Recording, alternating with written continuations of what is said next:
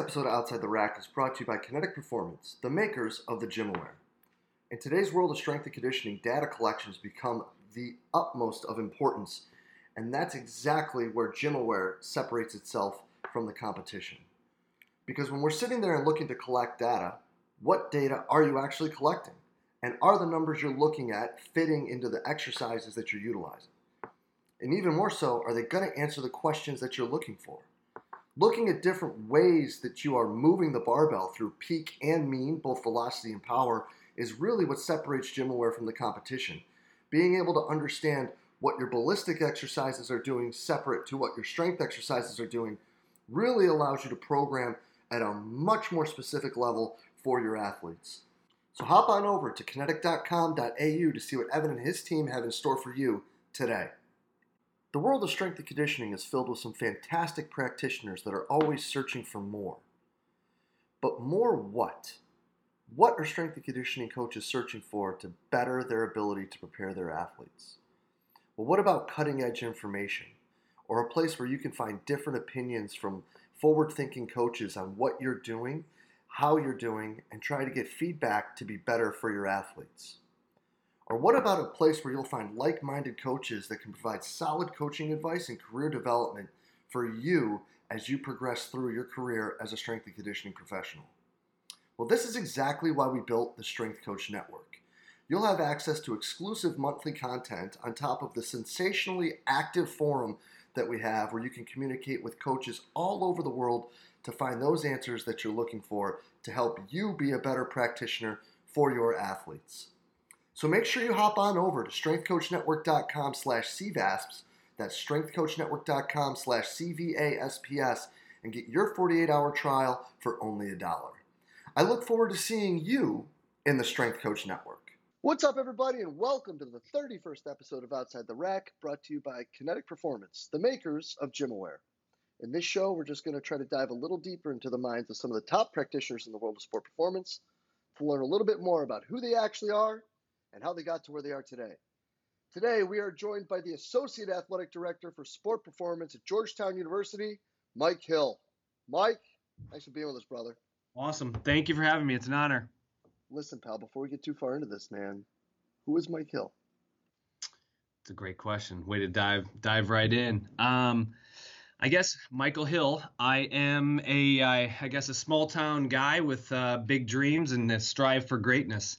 You know, I'm originally from Fort Dodge, Iowa. I graduated in 1997-ish, right? So I knew I wanted to become a strength coach or do something within the fitness realm, and so I set my sights on that early on as a young kid, and I never really looked back. And so, I guess that's kind of defined me around everything I've done is the training, is fitness, is trying to better myself.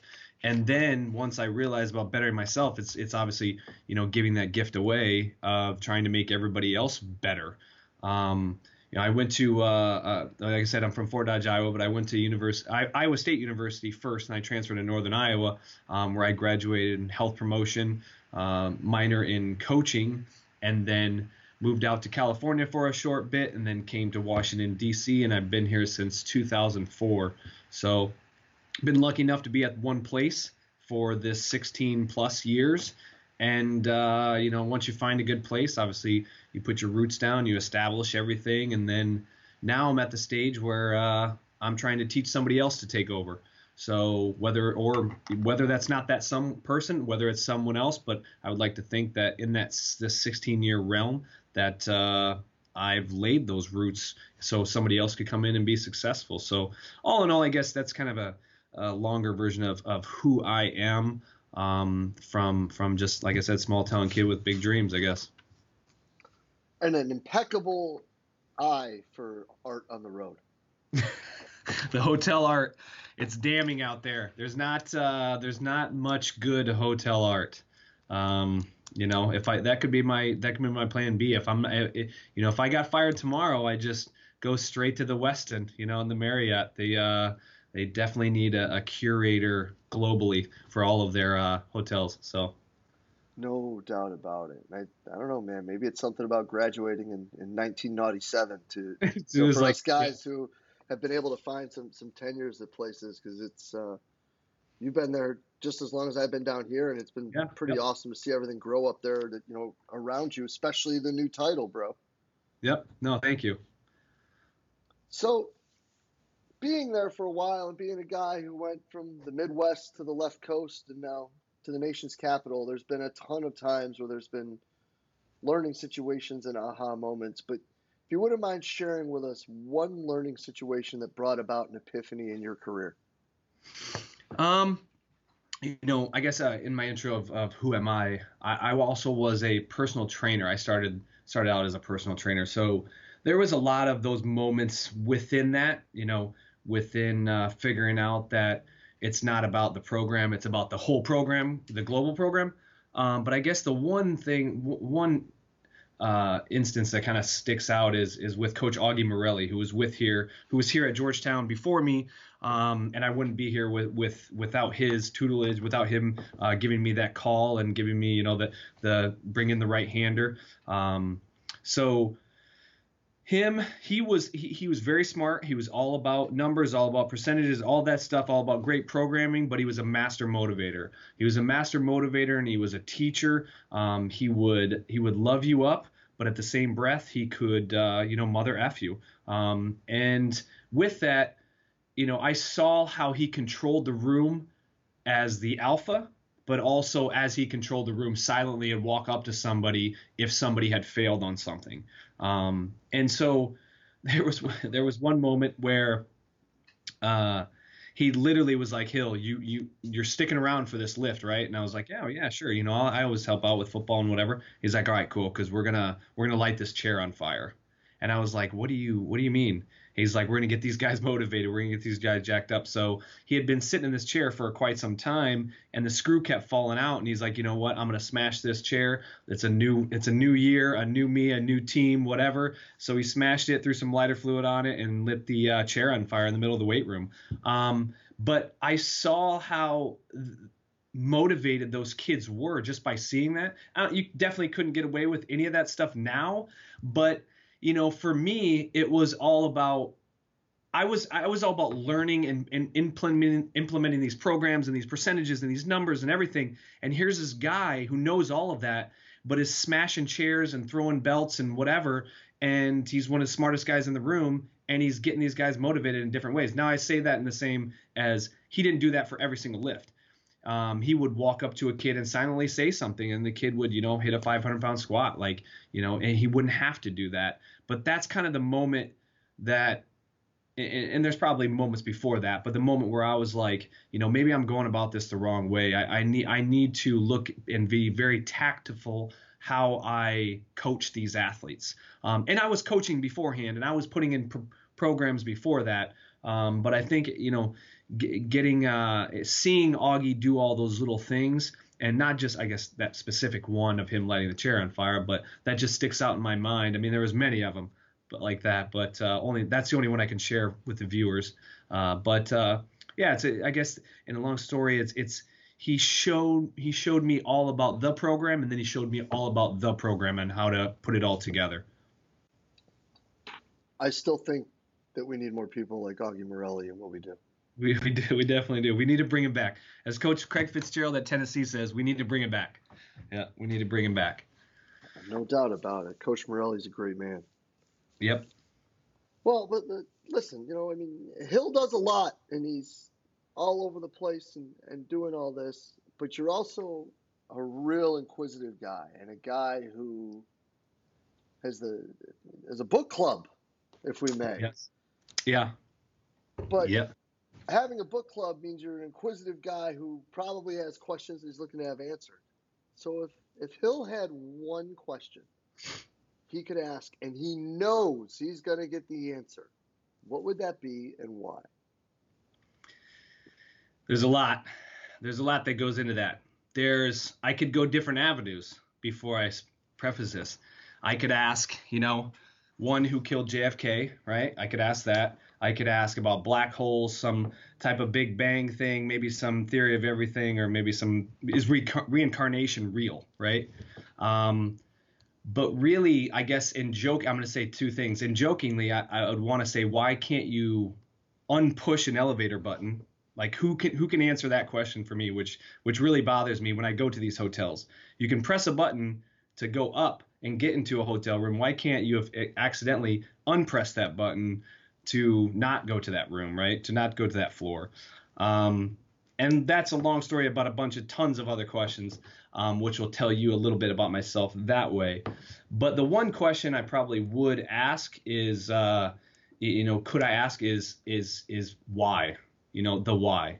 Everybody wants to know, what your why is, what my why is, and I say that as I think I know what my why is. I think I'm pretty sure, and I have a good idea. But if I could ask that question to myself, not to anybody else, or I don't, I would love to know your why. I would love to know each one of my players' whys. That would be great. But internally, if I could figure that out, it would help me kind of in my thoughts. So I would ask myself that question. I don't know if that's a good one or if that's appropriate for this, but I think everyone's striving for that. 100%, dude. I love that.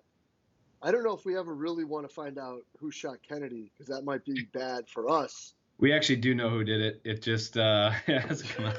Yeah, it just hasn't been released yet. Hasn't been released yet. But those are all the other questions that came to mind about that, is reincarnation and all that stuff. Those are all things that why I'm reading those books, the book club. But yeah.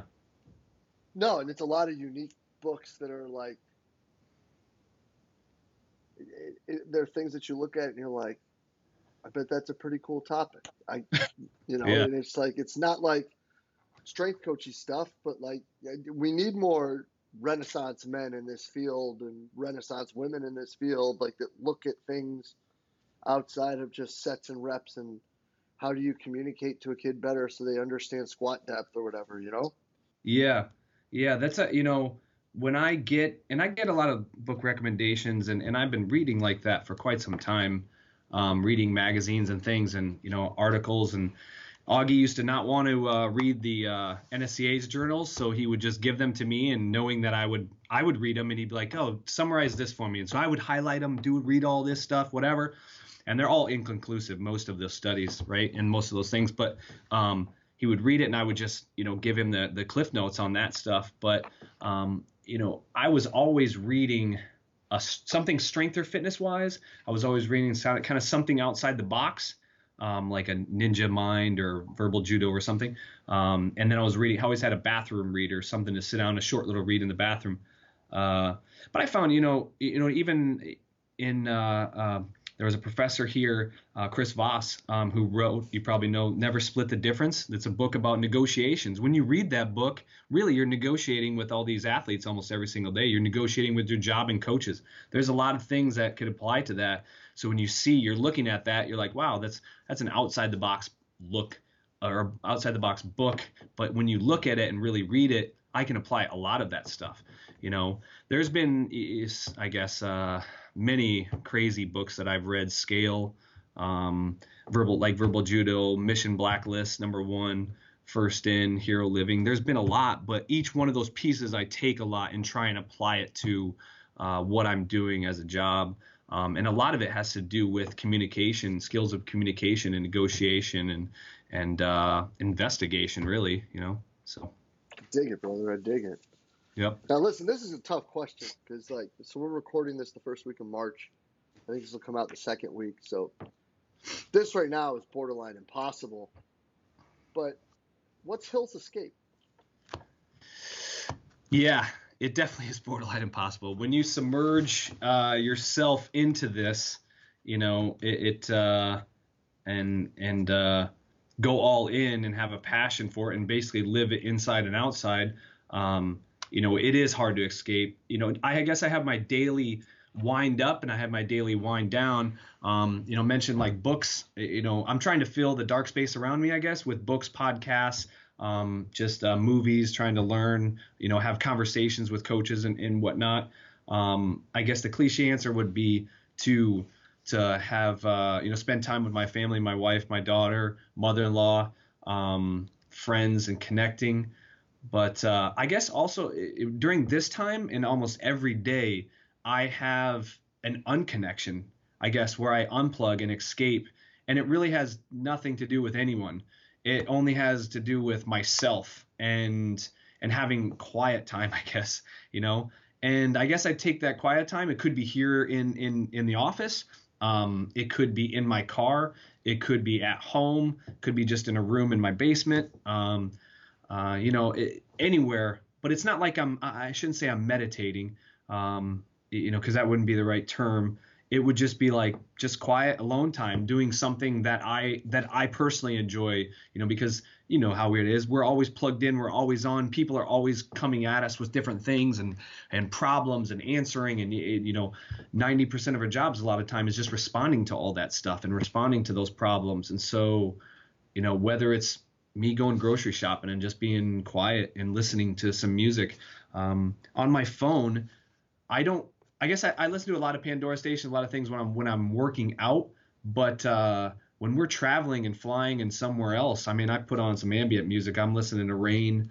Right behind me, I have another computer, but each day it has like something that offsets the day. And so right now it's got a beach scene with some ocean and some rain, just kind of like it's a nice day, but it's also raining outside. If it's hot out, I'll put on this computer, a picture of a looping snow blizzard to try and offset the day. And so I guess it's quiet time, alone time with me. That's kind of, how I escape, I guess.